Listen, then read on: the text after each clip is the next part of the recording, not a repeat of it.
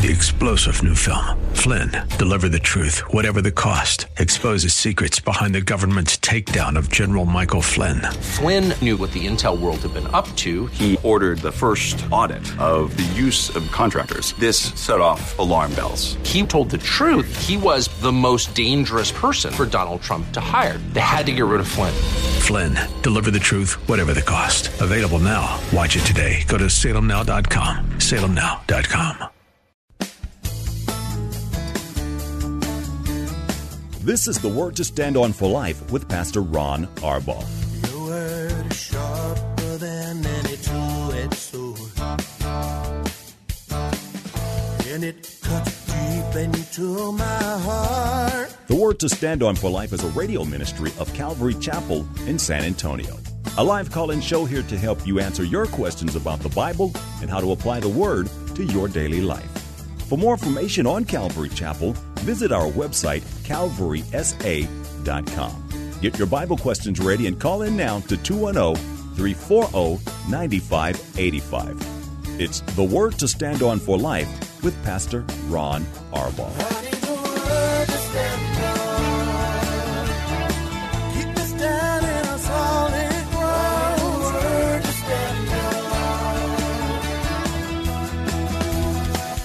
Welcome to the program on a cold, wet Wednesday afternoon. Thanks for tuning in. I'm Pastor Ron Arbaugh from Calvary Chapel in San Antonio, Texas, and this is the Word to Stand On for Life, a program dedicated to taking your phone calls and answering Bible questions, questions about stuff going on in your life, anything that's on your heart. I'll do the best I can. All you have to do is provide the phone call, 210-340-9585. If you're outside the local San Antonio area, you can call toll-free at 877-630-KSLR. That's 630-5757. You can email questions to us by emailing questions at calvarysa.com, or you can use our free Calvary Chapel of San Antonio mobile app. Remember, if you're driving in your car, especially with wet streets, be careful. The safest way to call is use the free KSLR mobile app. Just hit the Call Now banner at the top of your screen. Everything else will be hands-free, and you'll be connected directly to our studio producer. Got a lot going on here at Calvary Chapel. Tonight, I'm going to be teaching really a kind of a stunning look at what goes on behind the scenes with spiritual warfare. Daniel chapter 10, it's interesting, but it's a little frightening as well. You know, the invisible world is always an object of curiosity, but it's just a little bit freaky too as well. So that's what I'm going to be teaching on tonight in Daniel chapter 10. And then we've got two of the most complicated and yet prophetically brilliant chapters in all of Scriptures, Daniel chapter 11 and 12, coming up in the next couple of weeks. It might take me a little longer than a couple of weeks to do it, but then we'll be closing the book of Daniel. Don't know where I'm going to go after that as yet. Tomorrow, Paula will be live in studio on the Date Day show. That's always interesting and fun for me, so that's on our schedule for tomorrow. So now let's get to some questions. Here is Joe from our email inbox. Hello, Pastor Ron. In 1 Samuel chapter 15 is the account of God through Samuel telling King Saul to go and destroy the Amalekites, men and women, but also children and the newborn. I can understand the men and the women who probably have sinned, but why the babies who've not yet sinned? If God is love, and I know He is, why the innocent babies who haven't had a chance to live? Thank you. You know, Joe, one of the things, and there's clearly troubling passages in Scripture that people really wrestle with. And I get this question about Joshua's campaign into Canaan, and then this chapter, 1 Samuel 15, quite frequently. And the one thing, when you have a troubling passage, the first thing to do is to consider it in the light of God's character, His nature, God's grace, God's love, His passion for people. And if you consider 1 Samuel 15 and the Canaan passages, if you consider them in light of God's mercy and His love, well, then it sort of gives you a new perspective. Now, when God tells King Saul to destroy all of the Amalekites, everything alive. It sounds so radical, but I want you to remember a couple of things. The Amalekites were guilty of picking off the Israelites in the Exodus wilderness, kind of hanging back and picking off the weak and the sick and the old, and they absolutely were brutal to the people of God. We also need to remember that there were hundreds and hundreds of years that God was patient, allowing them the opportunity to turn from their sin and seek God, but they refused to do that. So this is judgment from God, and it is completely justified. And I want to rephrase, because this is important to say, it's also completely just. So how do we justify then the picture of God killing women and children, even the newborn? And the answer is simple. Those babies who were destroyed, and by the way, Saul was not obedient, partially so, but certainly not obedient. Those newborns, you said they haven't even had a chance to live. Well, I think in not having a chance to live, God was rescuing them. God was being patient. God was being loving. He was being merciful. Because those Amalekite children, had they grown up, they would have turned into Amalekites who would have been separated from God forever and ever. And God's mercy, Joe, demands that people have a chance for heaven. And these babies would never have had a chance for heaven had they lived. And so, as they were judged by God, they were also saved by him. And they're not accountable for the actions of their parents, nor will they ever give account of their own actions. And people from this period of time are going to be in heaven forever. And when you look at eternity from the perspective of the finality, the temporal nature of life here on earth, that's really important. Now, I'm not justifying killing babies. This certainly isn't an anti-life statement at all. What I'm saying is that God waited until his patience was exhausted. He knew there were no others who were going to turn, and the children that were not accountable were taken out so they could still make it to heaven. One other important picture here, Joe, that we've got to understand, and the Amalekites throughout Scripture, in fact, all of the ites, but in particular the Amalekites, are an intentional picture by the Holy Spirit of our flesh.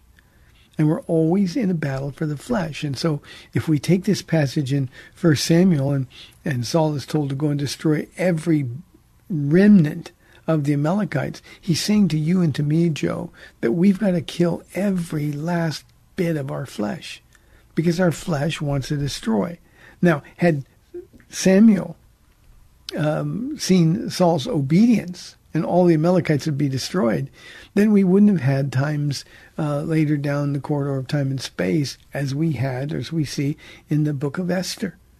The antagonist in the book of Esther was an Amalekite by descent. And had Saul been obedient, he never would have been born.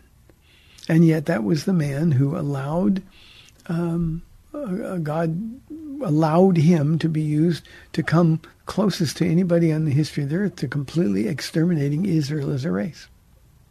So, Joe, I hope that makes sense to you. Again, the takeaway for you and me, one, God is merciful. We need to view passages of Scripture from that perspective.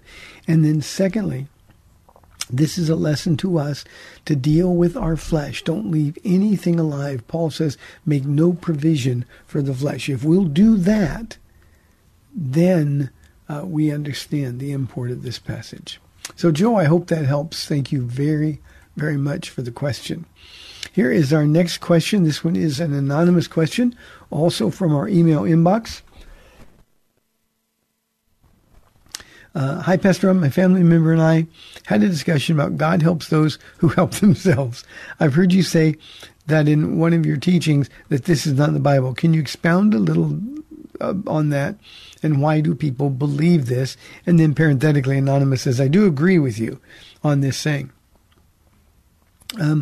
Anonymous, the Bible is completely antithetical to the idea of we need to help ourselves and God will help us as we help ourselves.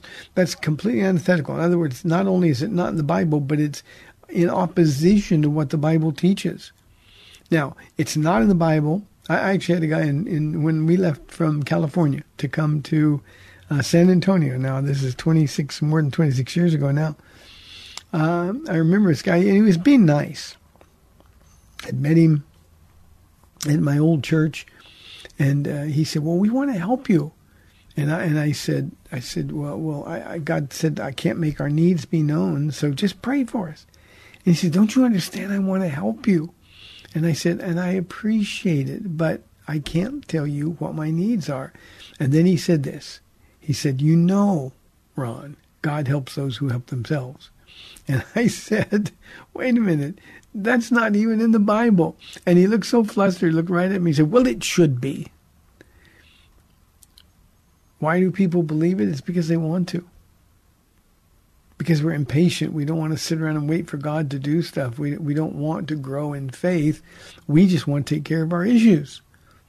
And so it's much easier to take control of matters. At least it seemingly is much easier to take control of matters and do something about it instead of saying, "You know what, I just trust the Lord." So Anonymous, I think that's why they believe it. It's because they want to believe it. And I can't tell you how wrong it is. Every time I've tried to help myself, every time I've stepped away from the Word of God and the Spirit of God directing my steps, there's been nothing but trouble. Every time I've tried to take matters into my own hands, things get worse, they never get better. And that's what we need to understand. And the sad truth, Anonymous, is that there's just too many Christians, and this is a heartbreaking thing to say, but there's too many Christians who don't have faith in God. They got more faith in themselves. This statement says, "I've got more faith in me than I have in God." And it's all because we want God to move faster. When God doesn't move, we're going to do it. And we just mess things up. So that's why God helps those who help themselves is in opposition to what the Bible teaches. Thank you for the question. 340-9585 for your live calls and questions. Here is a question from our email inbox, another one anonymous. This is a tough one. Pastor Ron, if there were two people involved in a homosexual relationship before knowing Jesus, but then they both get saved, then they both wanted to pursue Jesus together and be celibate. Excuse me, I had to take a sneeze break.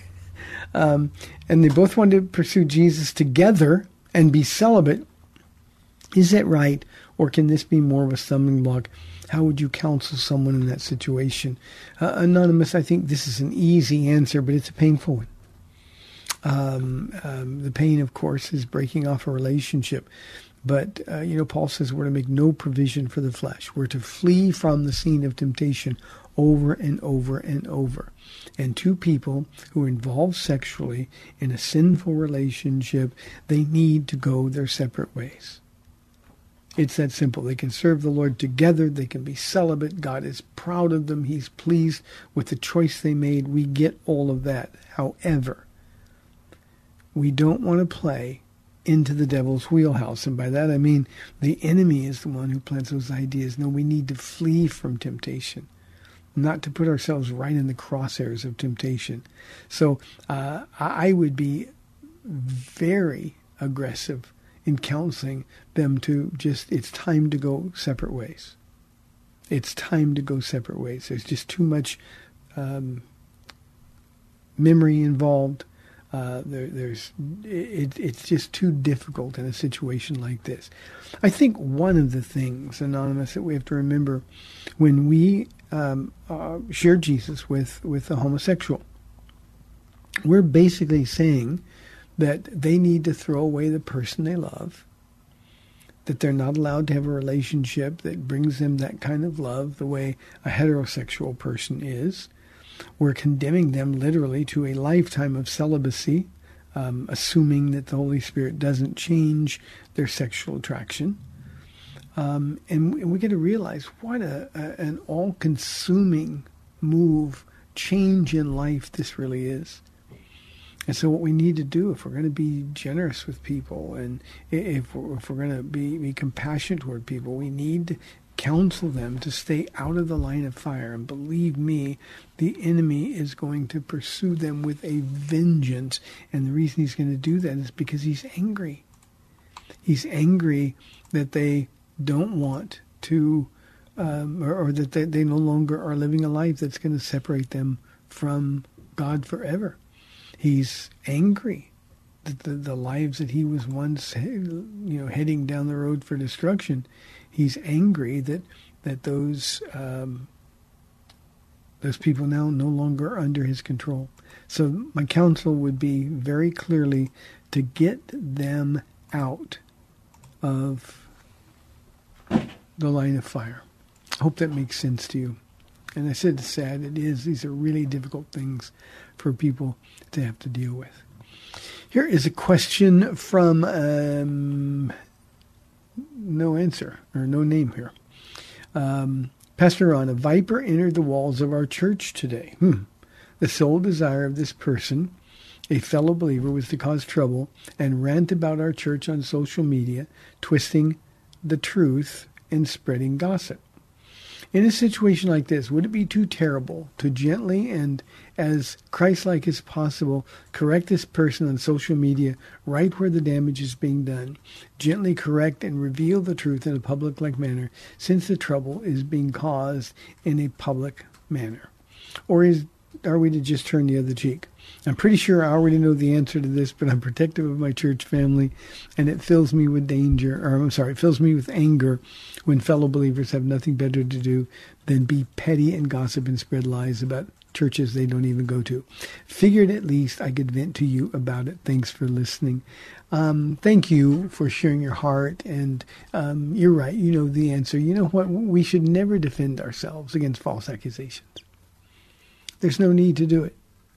In my 26 plus years here, I've had people spread lies about me. It's the enemy's always planting seeds of dissonance. And every time I've been just at the point where I'm going to defend myself, the Holy Spirit just sits me down and reminds me, I got you. I got you on this. And, the truth is, I don't even pay any attention to these kinds of things. And the truth is that most people also don't pay any attention. I mean, a person who would do this has a reputation with people. Nobody's taking literally what they say. Nobody is giving them any place in their hearts or their minds to hold this. So don't worry about what people are saying. One of the things I can tell you, just from our perspective, and I don't know if you're talking about our church or another church, but when people want to attack, all I can do is pray for them. And if I know about it, I pray for them. If I don't know about it, it's much better off. So I just don't even listen. And I think that's really better to do. So I think it would be counterproductive. I think people like this want attention. And if they want attention and you give it to them, then you're sort of feeding the beast. And it's just not something at all that I would be interested in engaging. I just kind of like to say, Jesus, you know the truth. You deal with it. I'm going to be about my Father's business. In the book of Nehemiah, there's a great place where it appears finally that Nehemiah is going to build the wall, and Sanballat and Tobiah and others are coming in, and they said, well, let us join in this work. And Nehemiah tells them plainly, you have no part of this work. You go do your thing. We're going to do our thing. You have no part in this work. In other words, I'm not going to partner with you in this. So what I would say to you, based on that and other scriptural examples, is that we simply don't worry about what people are saying. There are always going to be enemies to the work of God. So I hope that makes sense to you. It's not satisfying to our flesh in the least. I get that. One other comment here, and this is for everybody who's so heavily invested in social media. I can tell you something. If you'd never been on social media, you never would have seen it. And there wouldn't have been any upset in your heart. There wouldn't have been any anxiety at all. You could have been focused instead of on this person. You could have been focused on, Jesus, what about me? And what about today? You could have been focused on what he's called you to do, the gifts that he's given you. And I realize I'm not going to change the world. I realize this with all of my heart. Sometimes I wish I could. I know I can't. I don't try. But I simply cannot understand a single benefit from investing time on social media. Why do we want to know what anybody else thinks or what they're doing? Why would we listen to somebody who's spouting poison? You used the term a viper entered the church. A viper all by itself can do no damage at all. And what we do is we give a voice to these nuts, to these sinners. And the more we listen, I think something more destructive happens. The more we listen, the angrier we get. And the less likely it is that we would pray for these people. And they need prayer because they're lost. And they're standing on the edge of eternity in torment. So I hope that makes sense to you. And again, I know it's not satisfying whatsoever to our flesh, but it's I think it's wise counsel. 340-9585 for your live calls and questions. Here's a question from Raymond from our email inbox. Hi, Pastor Ron. My 20-year-old son has decided to get married. My son asked my wife and I if his new wife can move in after they get married. Initially, I was opposed to it and still am. However, my son has promised us to move out in a year. I'm looking forward to being empty nesters. Good for you. However, my wife thinks it's okay. For our future daughter-in-law to move in so they can both save money to get their own things and save for an apartment. I'm willing to compromise to help my son and his new wife for 12 months, but I told my wife I want to do a contract and charge him rent and expenses. We don't need the money, but I believe it was help to them to be more responsible. My response is that I want my son to move out right away so that he can rely on the Lord and not on us. I believe my wife is seeing this from a storge perspective. I'm not sure what that is. Am I wrong to be thinking like this? Okay, it's storage, not storge. It's just capitalized and no A in it. From a storage perspective, am I wrong to be thinking like this? Raymond, just off the top of my head, you're not wrong at all. I think when young people make adult decisions, they need to be made to live adult lives. It's that simple. I think they need to be made to live adult lives and deal with adult problems and consequences of the choices they make. And what we want them to do, of course, is to turn to Jesus, to learn to turn to Jesus when, in fact, they're struggling with issues. I also think that a newly married couple need to go through some difficult things so that God can work on their hearts together. And I think making it easy for them, removing some of the obstacles, is not always healthy. Now, having said that, if you and your wife are in agreement that this could be done, then I think that you do it, you keep your word, you have really, really firm rules in place. I think the contract is a great idea, and it needs to be stated at the beginning that 12 months means 12 months, not 12 months in one day. And that you're going to be inflexible on this. And it's because you love them and you want what's best for them. Again, I just think a husband and wife, newlyweds, need to be alone, away from family members. They need to be on their own so that God can sort of help them navigate through this new life together. I think if they move in with you, that's going to be more difficult for them. Regarding charging them, let me give you an idea here. I would definitely charge them rent. And then as a parent, You said you don't need the money. As a parent, I would put every penny they gave me in an interest-bearing account, and that would be my wedding present to them when they moved out, sort of a delayed savings account. And you wouldn't tell them that. Just we're charging the rent. That, can you imagine then they move out in a year and they're wondering, well, how are we going to have money for an apartment and all the security deposits and things? You can say, oh, by the way, since you're moving out, let me tell you what I've done. And in the process, you've taught them to be responsible. You've taught them that there are bills to be paid. And you need to be like any other landlord, make sure they pay on time and in full. So I think that's really important. On the other side of the break, we're coming up. I'm going to tell a quick story about that in a moment. The other thing I want to point out here is that I laughed a little bit, and I did this admiringly, that you're looking forward to being empty nesters. It's the best time ever. I can honestly tell you, it's the best time ever. That's when Paul and I started to become friends. Now, obviously, when our kids were getting ready to go, I just got saved. But that's when we started to become friends. And Paula will tell you, empty nest, it's the best thing ever. And that's something that God now can use you and your wife together. Quick story on the other side of the break, and then we'll go on to another question. Hey, this is the Word to Stand Up for Life. We've got 30 minutes left in the program. 340-9585. We will be back in 2 minutes.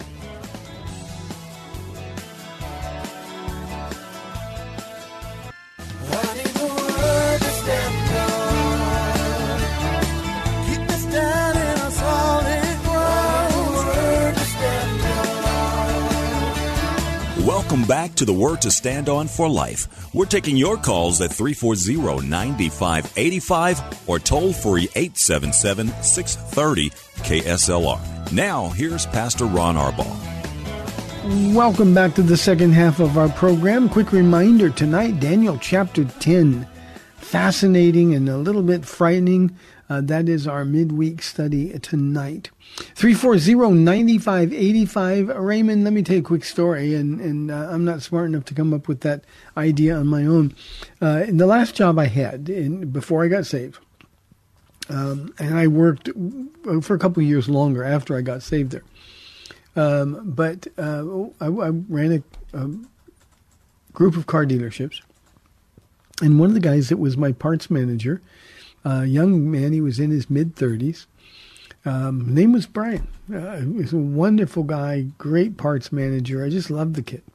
And getting to know him a little bit, I said, so how you doing? He goes, well, I'm getting married pretty soon, but I still live with my parents. I said, wow, that's a long time to live with your parents.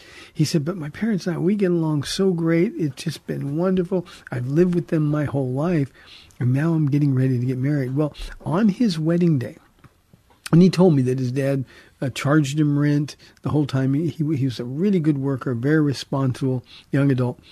And he said to my dad on my wedding day, his dad gave him a check for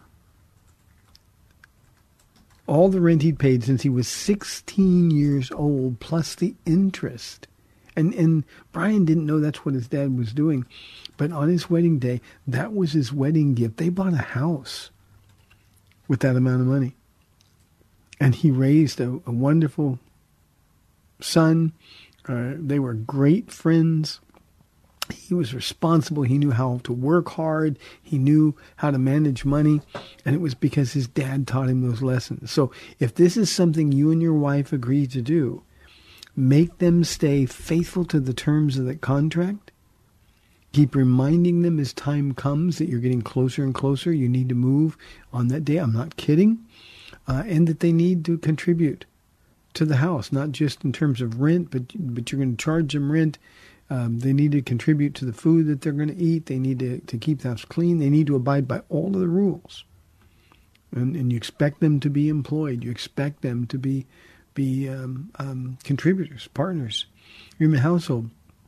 At the end, you give them all that money back for 12 years. You forced them to learn how to save, and they realize where your heart is all along. Thank you for the question. I love that. 340-9585. This is from Mario from our email inbox. Hi, Pastor. Is it considered gossiping when spouses tell each other the things they have heard? My wife went to go eat with her family, and she told me some things that God does not honor. Is my wife gossiping about her family if she tells me everything that happens? If it is considered gossiping, does that mean she shouldn't tell me anything? If it's not considered gossiping, where is the distinction from gossiping and not gossiping? I believe if it's okay for my wife to share that with me so that we can pray for that. I believe if it is okay, but I think the if is not supposed to be there. I believe it's okay for my wife to share that with me so that we can pray for them. Thank you, Pastor.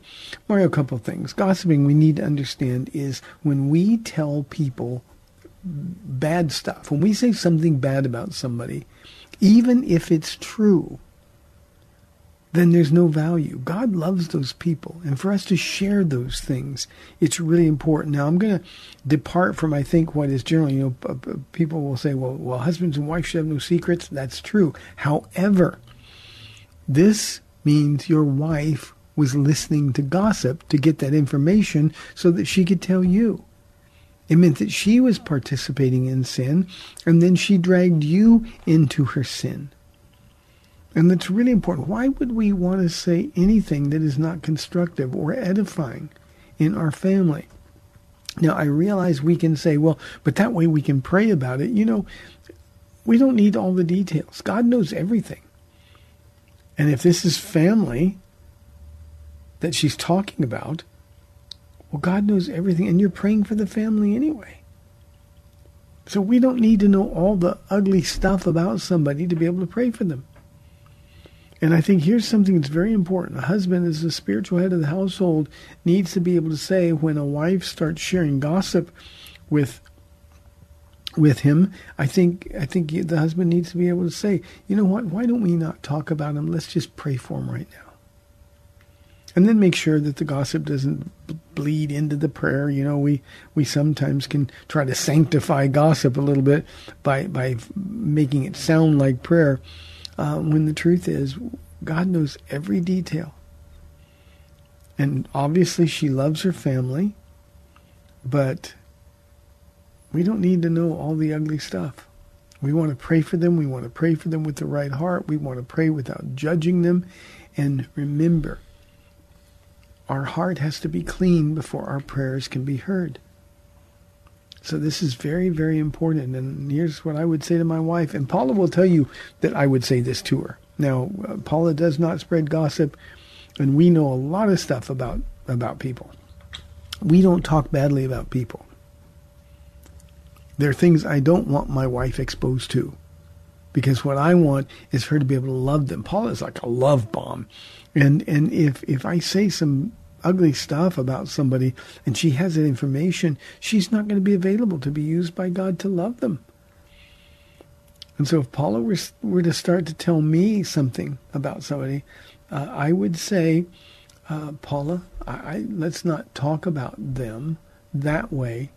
Let's just pray. And Paula would do the same for me. So I think gossiping is always sin, even if, maybe especially if it's between a husband and wife, and even if that stuff is true, believe me, we don't need to discuss it. This is one of the things, Mario, one of the reasons that social media offends me. It's just gossip, ugly stuff, meant to cause harm, meant to cause pain. And again, we can try to clean it up with, well, I just want to be able to pray for him, but I don't think we're being honest when we do that. So I just don't think those are things that you share. When you and your wife are alone, talk about edifying things. Talk about the Word of God. Talk about the people in your life who are a blessing to you, and pray for them as well. But you don't need to spread the ugly stuff that's not edifying at all. I think that displeases the Lord. I also think very much that it keeps us from being able to have our own prayers heard by the Lord. Here is a question from Matthew from our mobile app. Hi, Pastor Ron. You always say, just be with Jesus. And Matthew, I'm going to keep saying it forever and ever. That's how simple our walk with Jesus is. You always say, just be with Jesus. Please let us know what that means to you. What has just be with Jesus done for you? By the way, can I steal that saying from you? Love you. Thank you, Matthew. A couple of things. I always say, just be with Jesus. I'm going to keep saying it. But here's the reason. We make our walk with God so complicated. You know, if I'm with Jesus, I'm not going to say ugly things about people. I'm not going to think ugly things about people because he loves them. That would offend him. I'm not going to lose my temper because I would be embarrassed if I was with Jesus and I lost my temper. I'm not going to curse because why would I do that when I was with Jesus? When the enemy attacks, I'm going to be able to say, Jesus, you handle that. So really, our walk with Jesus boils down to it being so simple. Just be with Jesus, because it's going to change the decisions you make, the choices you make. It's going to change the way you think about things, and especially the way you think about people. You're not going to do bad things when you're hanging out with Jesus. And, you know, Matthew, I've been saying this, Paul will probably correct me tomorrow, but I think probably for the last 10 years, I've been saying just be with Jesus because I came to the place where I was watching people make their lives so difficult, struggling with rules and struggling with guilt and condemnation and worldly ideas about people. And I just thought, you know what, Lord, I don't deal with that kind of stuff. And I believe the Lord spoke to my heart and said, that's because we're just hanging out together. And so for me, just be with Jesus is far more than a slogan. A Christmas gift not too long ago, somebody made a big sign, and we have it up in our house. It said, "Just be with Jesus." It's a reminder. Our men's retreats themes for forever now are going to be "Just be with Jesus," and the fact that I'm aware of Jesus' presence has filled my life with more joy, has helped me deal with temptation, has helped me deal with anger. Now I'm going to tell you something ugly about me, Matthew. I am a person naturally with a critical spirit. I can fix things, not real things, not broken things, but I mean in business and everything else. If business was broken, God just has always given me the gift to be able to fix it. I can see what's wrong and fix it. And so now I realize that when I'm with the Lord, I can say, Jesus, you fix it. Use me. And this is the simplest thing ever to describe how we can have victory in our Christian life. I don't spend a whole bunch of time struggling with temptation. When temptation comes, I just chase it away. I take the thoughts captive, make it obedient to Christ. I don't do that when I'm not hanging out with Jesus. When I'm tempted by something, and believe me, when the devil tempts you with something, he tempts you with stuff that you're going to fall for. And when I'm with Jesus, it's not appealing. When I'm not with Jesus, my flesh is just like everybody else's flesh, Matthew. And so what I do is I just say, oh, you know, why I don't want to do it. But in the presence of the Lord, nothing else matters. In the presence of the Lord, nothing else matters. Just being with him, in his presence is fullness of joy. And Nehemiah adds, the joy of the Lord is my strength. So if I'm hanging out with Jesus, then not only am I filled with joy, but there's strength in that joy. And I'm always aware that he's there. I don't think there's a moment of a day where I'm not aware that Jesus is right here with me, whether it's in the office, walking on the streets, hanging out with Paula, doing this radio program. Jesus is here. And so if my flesh starts to flare up, then I think, wait a minute, Jesus, we don't want to go there, because if I give in to my flesh, Jesus has to check out. And when Jesus is gone, I'm going to mess up, and I don't want to mess up. It's just so much easier. One other comment, Matthew. As I have practiced this in my own life, that cynical, critical person that I am at heart, in my flesh, has virtually died. And when he tries to flare back to life, I just kill him all over again. And Jesus has given me the presence of mind and heart to be able to do that. So that's what it's done for me. And you can steal anything I ever say. No attribution. You can just steal it. Just be with Jesus. Thank you, Matthew. I appreciate that very, very much. 340-9585. Randy, I'm sorry that we missed your call. You had to hang up. Please feel free to call back. We've got nobody on the line right now. Here's a question from Andrew. Exodus 33 says no one can see God and live, yet it also says Moses and God talked face to face. Is this a contradiction? Andrew, if you look closely, Exodus 33 doesn't say they talked face to face. They talked as one would talk face to face with a friend. Now, I do the same thing with Jesus. I just answered the question about just be with Jesus. I'll talk to Jesus all day, and he's not here physically, but certainly he's here, and we have a conversation. I'm not going crazy. We have a conversation. Moses would be able to talk to God. God would speak back to him. We got records of some of their conversations and some of their negotiations. I mean, it's magnificent.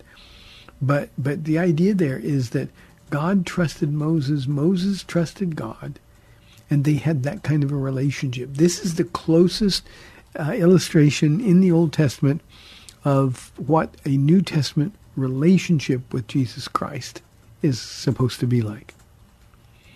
I think too often, Andrew, as Christians, we'll get up and we'll read our Bible, do our devotions, or we'll say our morning prayers, but then we kind of go about our day and we forget Jesus is there.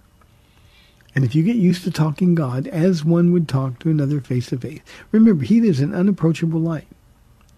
And yet we've been given this glorious blessing of being able to approach him. No one can see the face of God and live. And yet Moses could talk to that invisible face just like he would talk to a flesh and blood person. That's what relationship is all about. So no, this is not a contradiction. This just describes a relationship with God in the Old Testament. Good question. Thank you, Andrew. Darren says, what is your view of deliverance ministries? Are they biblical? Darren, I know what you mean. No, deliverance ministries generally are not biblical at all. We have been delivered once for all by the sacrifice on the cross of Jesus Christ, the Son of God, who is God the Son. So any further deliverance ministries are extra biblical. That's not a good thing, and unnecessary.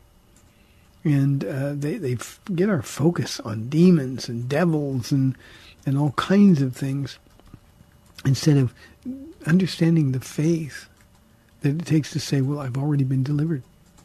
I've already been delivered. I've had people ask me about deliverance ministries, demon-possessed Christians. There can't be demon-possessed Christians. Real Christians cannot be demon-possessed, period. Now, we can be oppressed by the devil, and we are. He hates us. But we can't be possessed, thus no need for deliverance. I've had people talk to me about deliverance ministries from sinful things, sex addictions.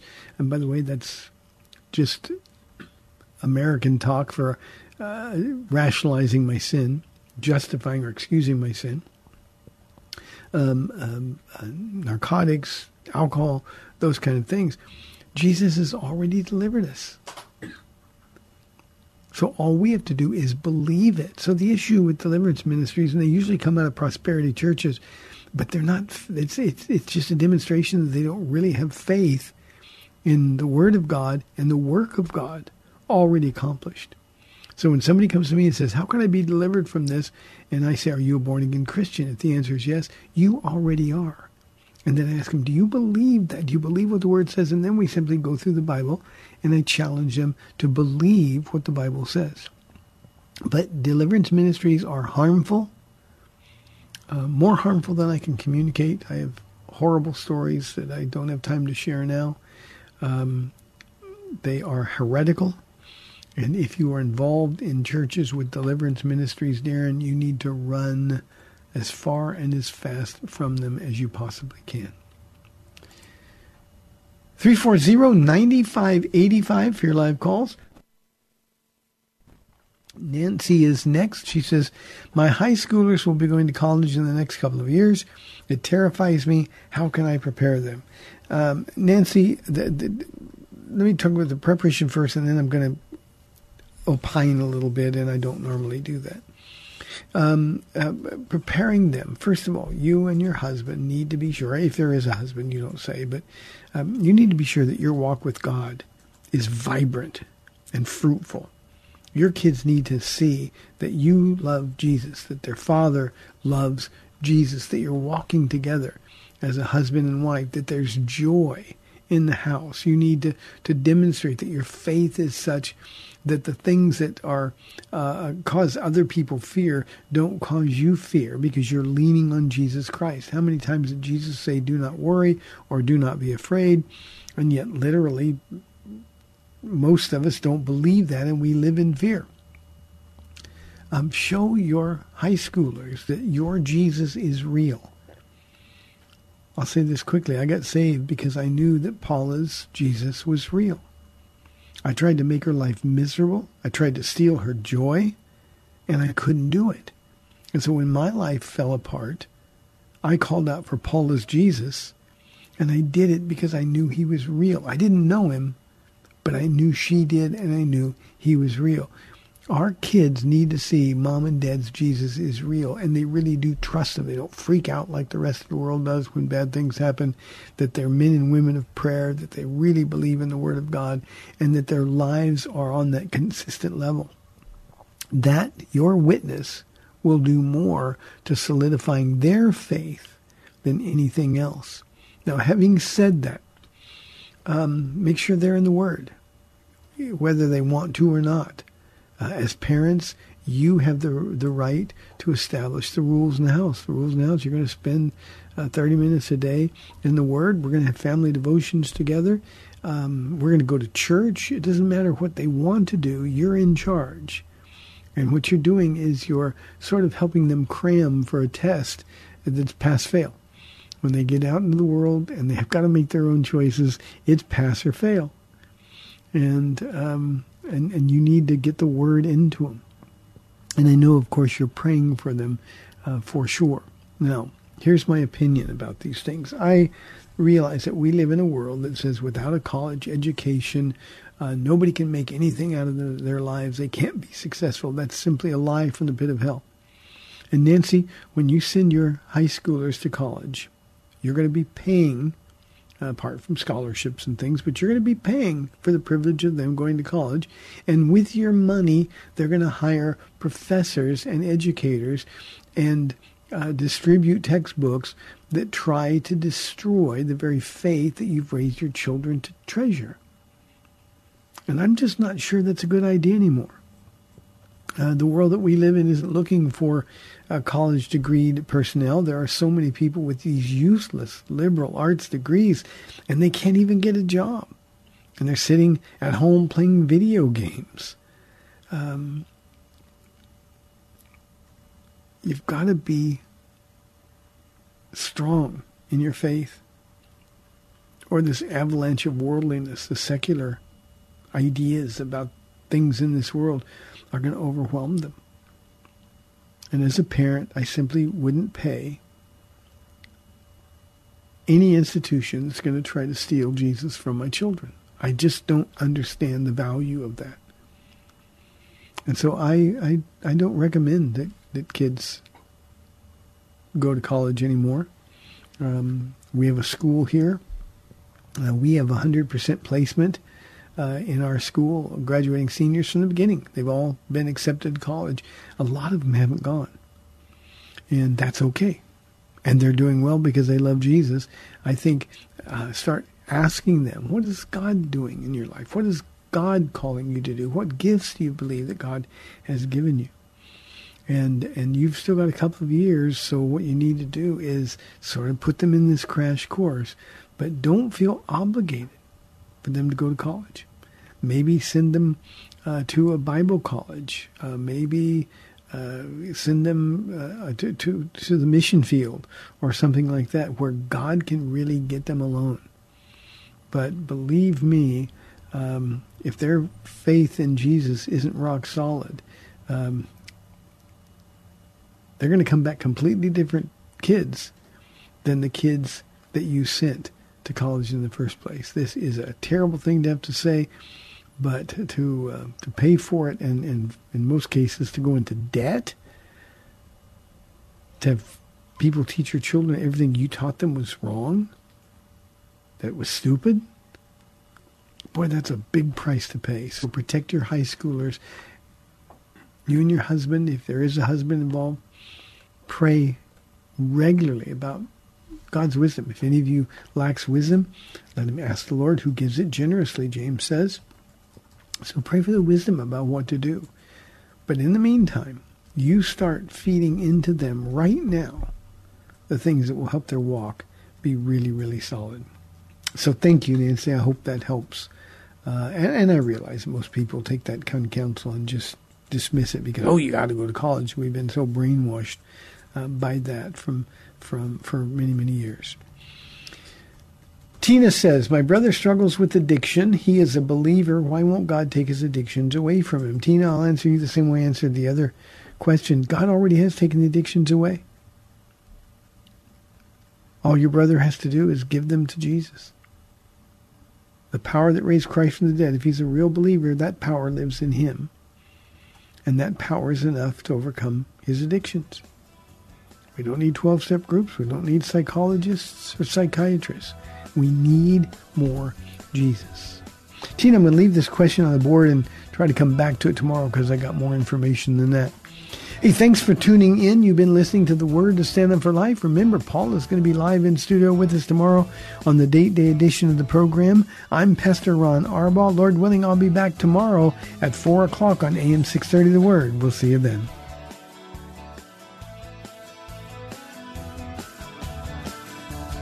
Thanks for spending this time with Calvary Chapel's The Word to Stand On for Life with Pastor Ron Arbaugh. The Word to Stand On for Life is on every weekday afternoon at 4, and Pastor Ron invites you to find out more about Calvary Chapel at calvarysa.com. The Word to Stand On for Life was sponsored by Calvary Chapel of San Antonio.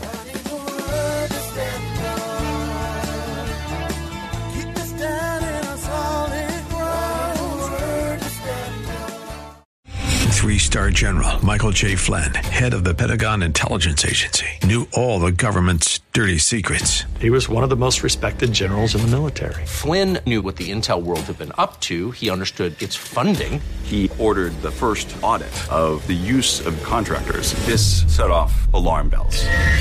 The explosive new documentary, Flynn, Deliver the Truth, Whatever the Cost, uncovers the facts behind this scandal. Flynn told the truth. He was the most dangerous person for Donald Trump to hire. I find out the worst enemy that I'm going to face in my life is right here in America. They took my assessment and they wanted me to change it. And I was like, I'm not changing it. They had to get rid of Flynn.